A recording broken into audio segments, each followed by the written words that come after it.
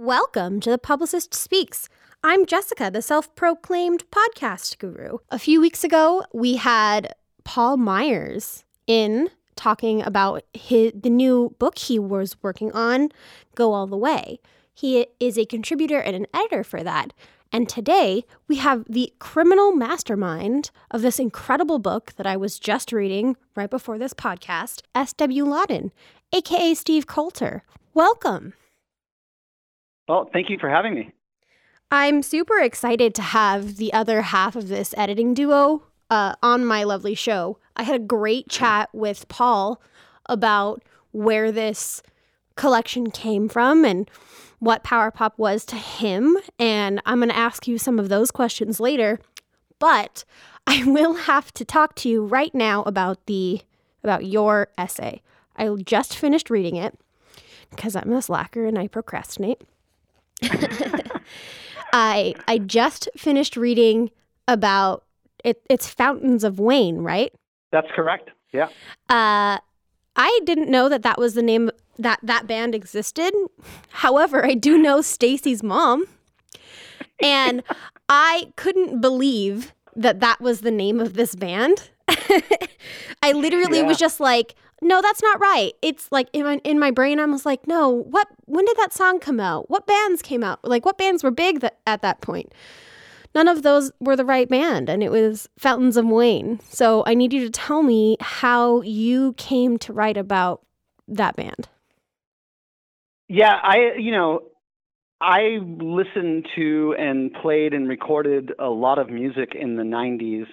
And when we decided to work on this book together, I knew we weren't going to have a problem covering the 60s and 70s and even the early 80s bands, because I think when a lot of people think about power pop, those are sort of the eras that they're mostly thinking about and the kinds of bands that they're mostly thinking about. And I really wanted to make sure, as did my partner Paul Myers, who wrote about Sloan, which is another band that started in the 90s, we wanted to make sure that we were kind of pushing the genre forward and not sort of letting the story end at the Knack. And so he picked Sloan, which is a fantastic choice. And I originally was going to write about power pop drummers because I'm a drummer myself. And I did some interviews. And one of the drummers that I tracked down was Ira Elliott from Nada Surf. And I intended to interview him. But after talking to him, he knew so much about power pop drumming and was so passionate about it that I actually handed that essay to him. And so he contributed that essay. And then as I was looking around for what else I might want to write about, I started thinking about the music that I was listening to in the 90s. And that first Fountains of Wayne record, specifically the song Radiation Vibe, I just remember what it was like when I first heard that. And, musically it was coming out of sort of a heavier place in this sort of post-grunge hangover that a lot of people have. And I was listening to a lot of dark and heavy music at that time. And when I heard Fountains of Wayne, I was like this sugar injection into my veins. And I was a fan of the band from that point forward, even though they do have one of the more questionable names of any rock band that's ever existed. So I actually, speaking of the way that you felt when you started listening to it, I highlighted a section in your book. The sentence, it's some of these 80s influences, along with nods to the Cars and Rick Springfield, that informed their biggest hit, Stacy's Mom, a song that inverts the lecherous theme of the Knack's My Sharona to focus on the forbidden feelings of a horny teenage boy, or the forbidden feelings a horny teenage boy has for his friend's mom. Power pop. And I think that's one of the most hilarious sentences I've ever read. And it actually kind of, I just yesterday, in today time, not in when this podcast goes live time, did a podcast with Jeff Rugby and Nancy Rommelman, where the whole idea of a ecstatic, horny teenage boy seems to be a fairly thoroughfare description of how power pop makes people feel. Yeah, I was at rehearsal with a band that I play with the other night, and we were talking about power pop, and we were kind of trying to decide if different bands or different genres kind of bled into power pop. And, it became this like escalating war of seeing who could like outdo the next person with a more outrageous suggestion. And so I threw Poison, the hair metal band Poison, out, and I said some of the songs on their first record are kind of power pop, but in talking about it and joking around about it in the rehearsal studio, where we landed was bands like Poison, even though the songs are poppy and hooky and melodic, and have a driving backbeat, which are all things I would be looking for in a power pop song personally. The difference is the guys in a band like Poison have sex with the girl, but guys in power pop bands are still trying to hold their hand or take them out on a date. And so there is that sort of teenage naivete that's sort of built into it. Right. Even though something like My Sharona is a little more lecherous than that, and then is sort of skirts the line between those two worlds. But really there is a sort of profound teenage innocence that underscores a lot of themes in power pop songs. That's incredible. That's actually an amazing way to think about it, because I hadn't even thought about Stacy's Mom being power pop. But now that you've said it, and now that I've gone through, this is probably my 4th power pop podcast I've done, I think I'm finally starting to get it. I think I'm finally starting to understand the feeling that everybody's talking about, because I've never been a horny teenage boy, so it's hard for me to like place that emotion on something. But thinking of how Stacy's Mom was one of those, like, I was one of those grungy kids in high school who I didn't listen to any of the current music. I was always like stuck in the 80s or early 90s or whatever. And so listening to stuff like Stacy's Mom was in every single one of my playlists, all of them. Yeah. And I can totally kind of relate that teenage naivete feeling to those kinds of songs. I totally get it. It's like that I want to be cool, but I don't know how to do it yet. Yeah, there's definitely that, and I think that even though power pop is predominantly male-driven, or historically has been predominantly male-driven, I think that those kinds of teenage feelings are universal, right? Like, I know plenty of women who can tell me about crushes they had on a teacher of course. When they were in high school or junior high or something like that. And it's the same thing, right? It's this like exploring the emotions and urges that you're feeling before you're able to sort of define them, right? And then projecting them onto whatever the ideal is in the moment. And, look, Stacy's Mom's a funny song. It's about as hooky as you can possibly get. For sure. I mean, those guys are masters of hooks. But, the protagonist in that song, it's all a complete fantasy world that he's living in. Like, this woman wants nothing to do with him and probably has no idea that, he's so horny for her because it's his daughter's boyfriend or it's his daughter's friend. Yeah, it's her daughter's friend, right? So it's there is that sort of innocence. They might be talking about ideas and concepts and urges that are new to them and are really overwhelming, but they don't really know how to wield them quite yet. And so there's a lot of projection and a lot of guessing that goes on thematically. Would you say that is also a theme that kind of is traced through all power pop? Look, with power pop, anytime you throw the word all into it, you're just setting yourself up for debates, right? Like, of course. One of the things that defines power pop is the ability to argue about what power pop even is. Like, there's very few people who will go on record with a definitive definition of power pop because it's very hard to pin down. And I honestly think that is part of the appeal for super fans of the genre. Mm-hmm. I mean, when I'm trying to explain it to people who have no context, I often tell them that power pop is the debate club of rock and roll. That's amazing. All right. So then what's your definition of power pop? I kind of already stated it, and I won't say that this is my definition, but like what I look for, what attracts me to songs that I think fit the genre is hooks, Okay. driving backbeats, and strong melodies. And Okay. and those are all just three elements of sort of like the earliest guitar pop bands from the 60s, specifically British invasion bands like early Beatles, The Who, which brought a little bit more of a power component, and the Kinks, which skirted the line between both of those things, but then also threw in the wild card of singing about stuff that wasn't very common in rock songs at the time. Right. And so those guys are kind of in there doing that, but they set the template, whether on purpose or not, for what kind of becomes power pop or how power pop continues to evolve. It's about hooks, it's about a driving backbeat, and it's about strong melodies. That's amazing. I love hearing all everybody's different definition or their feelings towards this specific genre.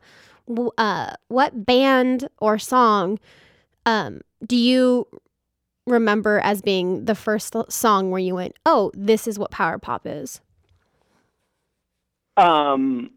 I have probably a romantic answer to that, and I have probably a realist answer to that, because I think that My Sharona by the Knack is where I first encountered the term power pop, where it was just like, that's a power pop band, and that is the definitive power pop song, and I couldn't tell you when that was. Of course. But in my heart, I like to think that it's September Girls by Big Star. Oh, okay. That's super interesting. Because there's a piece in our book about September Girls, if I remember correctly. Yeah. Rex Weiner, who is a rare bird author who created Ford Fairlane. Correct.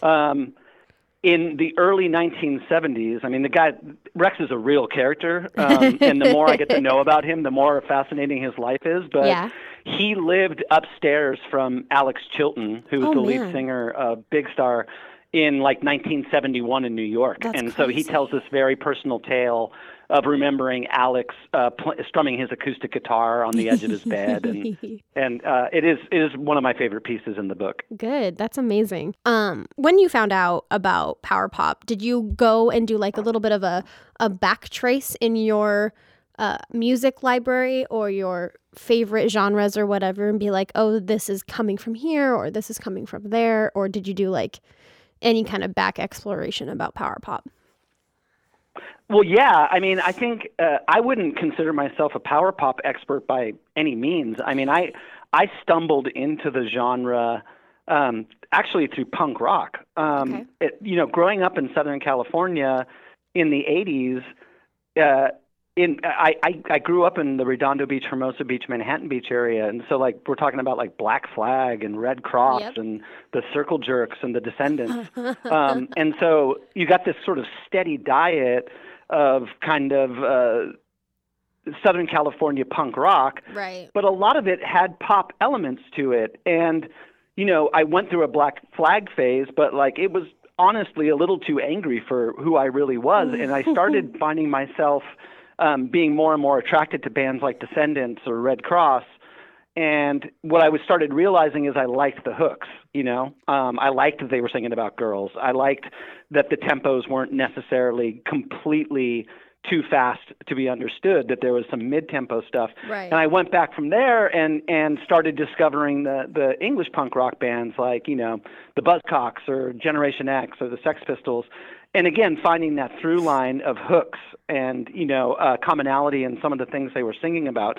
So, by the time I get to like the Jam and start exploring, moving forward into indie rock and college rock and bands like the Replacements and the Pixies and finding out about their influences, it just becomes this sort of soup of influences, and you discover bands along the way that, quite frankly, at the time, it didn't matter to me what the genre was. I liked it or I didn't like it, right? Because I was on an archaeological expedition because I was so in love with music. And I think for a lot of people, when you're playing in bands like I did, and I jumped in when I was a teenager, the genre of music doesn't matter as much. You're just soaking up information, right?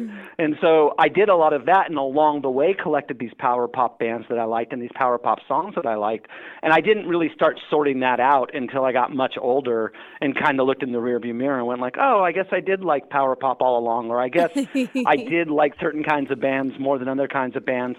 But it took me having to live through that period of my life before I could look back on it and sort of kind of try to sort it out. Yeah, understand it from a post space, I guess. Yeah, for sure. Yeah. It's easier to look back than in the moment. And, in the moment, those kinds of genres and categorizations of music didn't always make 100% sense to me when I thought about music. Like, I just liked it or I didn't. Of course. I mean, as someone who is not incredibly musically inclined, I don't have a whole lot of knowledge base about genres and music in general. That's pretty much how I go off of. That's how I make my decisions. I either like it or I don't. Mostly because every genre seems so muddled these days that it's like everything is every genre, right? I don't know. There's country and then there's not country. I guess that's how I go for it. Well, we nowadays so much of our listening is driven by algorithms where it does the connecting for you. Right. For a lot of power pop fans, or for fans of any genre that kind of, let's say, started in the early 90s or before, you had to kind of be much more participatory in seeking out that information, right? Yeah. Like, if the Replacements are going to sing a song about Alex Chilton, you're going to do everything you can to find every piece of information and every piece of music about Alex Chilton. And it's, then you start tracking down interviews and outtakes from sound checks and rumors that people have said about Paul Westerberg wearing a Big Star T-shirt or whatever, and lining that up with like the mixtape or the mix CD that somebody gave you, and you're like, oh, that's that song September Girls. Okay, now it's all making sense. And so you had to be a lot more active in pursuing information about music. Right. Not better, not worse, just how it was at the time. Yeah. Now the algorithm does that for you, and that is amazing, right? It connects all these dots and goes, well, if you like this song, you're probably going to like this song. And most of the time, I don't think people are aware that one song came out 3 years ago and one song came out 28 years ago. Yeah. They just know that they're good. Absolutely. I'm a big fan of Panic at the Disco and Brandon Urie right now. And a lot of things like songs like Stacy's Mom and My Sharona will pop up on my Panic at the Disco station, along with Disturbed or other bands that just randomly connect to something that I liked. I press the wrong like button and suddenly I'm listening to Taylor Swift every 2 minutes. Yeah, I listen to a lot of Taylor Swift in my house because I have a teenage daughter, but I'm not complaining. So your story or your essay in this book is about Fountains of Wayne, as we had already mentioned. Tell me about your title. Oh, Power Pop for Slackers? Yes, please. Where did that come Yes. from? Well, so I think the word slacker gets thrown around a lot these days to mean different things, but in the early 90s or in early to mid 90s, slacker was a way of defining a lot of the attributes of the Generation X cohort. So the generation that came after the baby boom but before the millennials were called slackers. And there was a film called Slackers, and it was just sort of this idea that you had a temp job and you weren't really trying to get a career and you were kind of socially and politically disaffected. And there was a healthy dose of irony that was involved and a lot of eye rolling. Think Winona Ryder. And so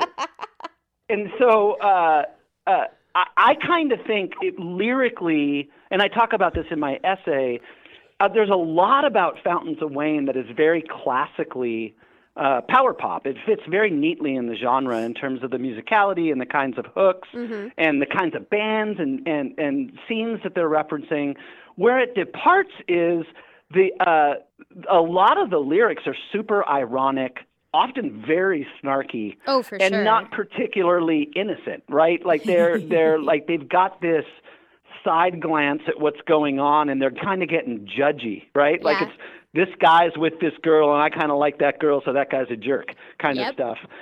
Or being very concerned about careers and money and how things are going to turn out. And these are all things that were often talked about by Generation X, Right. or in relation to Generation X. So I think of them as sort of the ultimate Generation X band. And so digging into their lyrics and talking to one of the main songwriters, Adam, I kind of really doubled down on that concept, and I think it works. I think it's true. I think that they do a really good job of nailing the spirit of what Generation X was, specifically in its late 20s all the way through its 30s. Right. I don't actually sitting here thinking about it and hearing and thinking of songs that are in the same vein of Stacy's Mom. I could absolutely see that being the case. Makes me think of old Green Day and how some of their like very early songs kind of did the same. Like it sounds nice, but I'm actually talking mad shit about you.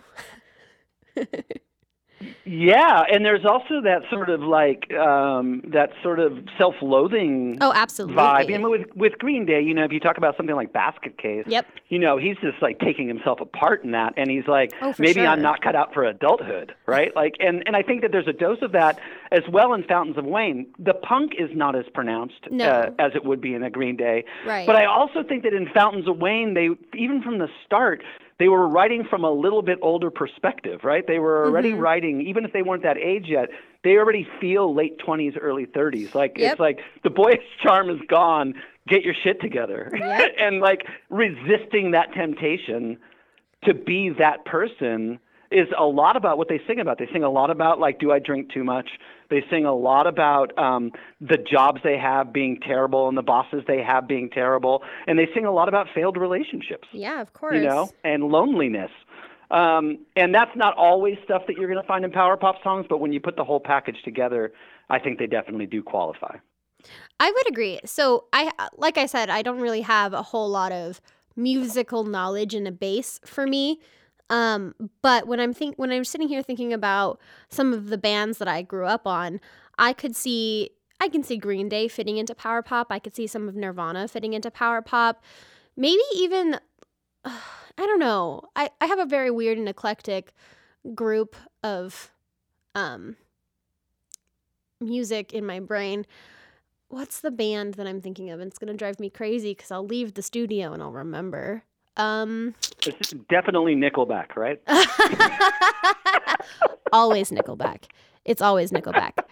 Well, whatever. I can't remember it right now. But there's a whole bunch of just like what kids my age were listening to was just never what I was interested in. It was always like I was the power pop one. I was the one that was always thinking I was in my 20s when I was, 8. But it didn't help. It didn't help that I had a brother who was 18 at that time too. Yeah. Right. So I think that kind of like goes in with the vein of what power pop is for the audience, where it's kind of sort of beauty's in the eye of the beholder, but power pop's in the ear of the listener. Yes. I think you make a really good point there, because one of the things that when you spend as much time thinking about a genre as Paul and I did, and the contributors did, you start to think very deeply about what the genre definitions are, and what it means not only to the band, but what it means to the listeners. And in the case of power pop, it's got some unique challenges that I don't think a lot of other genres have. Right. Because it's hard to define, specifically because there aren't many bands that self-define as power pop. Right. In fact, because power pop became this sort of kiss of death after the Knacklash, right? So the Knack got really big really fast, and then there was this huge backlash. But in the meantime, the major record labels had signed all these bands that sounded like the Knack, right? So they were kind of left in the lurch when it was like, well, maybe power pop's not going to be the thing 8 months later. And then they pushed in the direction of new wave, right? Which shares a lot of stylistic similarities to power pop. But new wave became the thing. So power pop's this like little blip historically, but you can trace the roots to so many other things going backwards and forwards. But you find yourself stuck in time, and often you end up getting into talking less about specific bands and more about specific albums, or even more so specific songs. What that does, unfortunately, when you're talking about you saying that you're listening to Green Day and Nirvana, and you can start to see some similarities or some connections or some overlap with power pop, is power pop doesn't allow itself to evolve.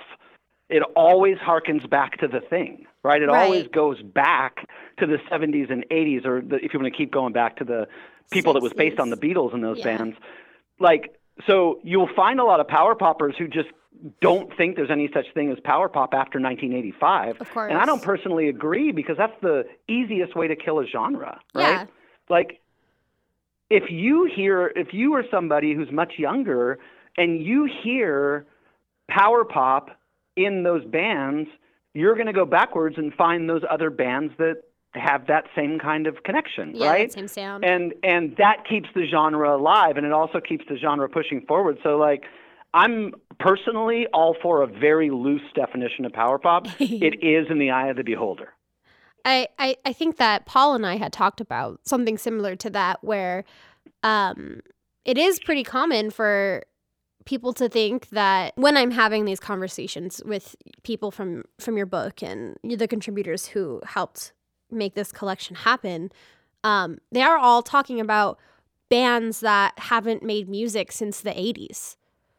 And I'm sitting here and I'm like finally getting it after, hours and hours of discussion and all that. But I'm like connecting it to bands that that have only started making music in the 90s or in the 2000s even. And it's like, and it's one of those just like kind of weird evolutionary traits where it's vaguely power pop, or to me it's power pop, where to someone else it isn't. And I think that Green Day and Nirvana are pretty good examples of that, because they can fit into a multitude of categories depending on which song you're listening to. So I think that that's super interesting. Yeah, well, I mean, look, and then I think the common denominator really is pop, right? And really we're talking about guitar pop. Yep. Primarily when we're talking about power pop. So it's like you go like pop punk and you go Brit pop, and both of those genres have a lot in common, if not blatant overlap, with power pop. Yeah, there are absolutely. Plenty of pop punk songs and that would qualify as power pop, maybe if they were slowed down a little bit, but and there are plenty of people who, if you put them on the spot and ask them for an example of a power pop band, will name a pop punk band. Of course. And also like Britpop, there was a lot of power pop overlap there, but they somehow managed to dodge the bullet of being defined as power pop, because it's always been considered a career killer. I think that Marco De Santis wrote a piece in the essay collection called Surrender, because he was in a band called Sugar Cult that was a pop punk band, or like a rock band, indie rock band, and they wore sports coats and skinny ties for part of part of their existence. And in a lot of ways, when you saw them live and understood what some of the influences were, they qualified as power pop, but they actively dodged being defined as that. And his piece is about how, he finally comes to terms at the end of the piece by saying, maybe we were power pop all along. So it's an interesting relationship, but there's not a lot of bands that will cop to being power pop, or will lay claim to that title or wave that flag. So then it becomes a fan-driven genre. which is unique because a metal band will call itself a metal band. A punk band will call itself a punk band, right? A ska band will call itself a ska band. A reggae band will call itself a reggae band. But then you get power pop, and people are like, I don't know. Maybe we're not. Maybe we are. And so it puts it on the fans to define and not the band. And that's just, if nothing else, it's an interesting dynamic for this genre. I really wonder what some of today's bands would say about themselves. Like Blink-182, Fall Out Boy, everybody who did music in the like late 90s, early 2000s, I would absolutely attribute some of their music to being power poppy, but I would love to hear what they had to say about the genre themselves. Keith Buckley is one of our big authors here, and he has a pretty big metal band. He's the lead singer for, and I'm gonna have to call him and see if he'll come on and talk to me about power pop now, because now I'm super interested. Well, I think that you hear, like with Blink-182, it's not as overt to me. But like with Green Day, I personally definitely think if you talk to Billy Joe Armstrong, he would like be able to rattle off like 7 or 8 power pop bands that he loves. I kind of hear it in the music. Oh, I absolutely do. I'm not a big Blink fan, so maybe there's some songs I'm missing. But Green Day for sure. Yeah. I think that they would I think they would initially go back to like the Buzzcocks, but then when you're talking about the Buzzcocks, which was my entry into all this, or those kinds of bands, you're pretty quickly into power pop territory. I think that maybe I'll have to put some fingers on some things and see if I can get some of those artists out. We just did a book with John Goblikon, who's the mascot for Necro Goblikon. And I bet he would laugh and have a great time talking about this. Yeah. So I might have to have him come in too. Speaking of all of these incredible names, how did you get all of these incredible names in your book to contribute to power pop essays? It was a lot of coercion and bribery, mainly. There was some threatening in a couple cases. Absolutely. There was kidnapping, a little bit of bribery, that kind of thing. But absolutely. No, I mean, look, Paul and I have been in a lot of bands between us. Paul and I have been writing and publishing for a long time. And so I think initially both of us just kind of had our wish lists for the kinds of writers that we wanted to have in this collection. The kinds of voices we wanted to have, the different kinds of perspectives we wanted to have. Neither of us wanted to have a book just full of musicians of course, talking about their glory days. Neither did we want to have a bunch of just rock critics analyzing bands the way that rock critics do, or just a book full of interviews conducted by journalists. Like, we have all of those things, and I think it paints an interesting picture, more of the totality of the genre, the good and the bad and the ugly of the genre. Right. And what some of the debates are, and what some of the passion points are, and what some of the strong feelings are. And it's not all positive, right? And we purposely picked a few bands and a few writers or contributors that we knew were on the bubble, or that often get argued about. Like, I went and asked Daniel Brummel from Ozma, who'd also worked with Weezer for a few years, to write about whether or not Weezer's a power pop band. And, that's one that gets hotly debated all the time, because they have a couple early songs that definitely qualify. For sure. Oh, absolutely. But not, moving forward, Weezer would never call itself a power pop band. And so I loved Dan. I knew Daniel personally, and I knew his story of being in a high school band that worshipped Weezer, that then got discovered by Weezer and taken on tour by Weezer. And so he's got this really interesting perspective on that band. And in the essay, he just grades every song on the Blue album on a scale of 1 to 100, whether or not it's power pop, and comes up with an overall score. And I think that's a really unique perspective from somebody who knows music in and out, who's too young to have been around for the power pop heyday. Right, of course. That's incredible. I hadn't even thought about it in the terms of Weezer, for example. I hadn't even thought about it, but like now sitting here thinking about the songs, some of their songs, oh, absolutely, they would fit into that like euphoric feeling, excitement kind of. For sure. I mean, musically, yeah. I mean, they thematically or like lyrically, they start to kind of go a different direction. Oh, absolutely. They don't own the sort of like teen, the happy teen feeling. You know, if you get into something like Pinkerton, Mm-hmm. there's definitely some of the dark teen feelings in there. Oh, you know, yeah. like they kind of start to go in an emo direction pretty fast. Oh, yeah. But you know, a song like Buddy Holly, Oh, for sure. pretty much just a power pop song. Oh my gosh, now I'm singing it in my head. That's what happens. It's But an exactly, earworm. yeah, no, that makes sense. So, are there any bands that you wish to see in like if there was going to be a second volume? Oh man, there are so many. You know, there were so many that we had on our lists, and that other people suggested but weren't able to write, didn't have the time, or you know, afterwards people are like, "How could you leave this band out?" And Of it's like, course. "Oh man," you know. But it's like we only had so much room in the book, so Yeah.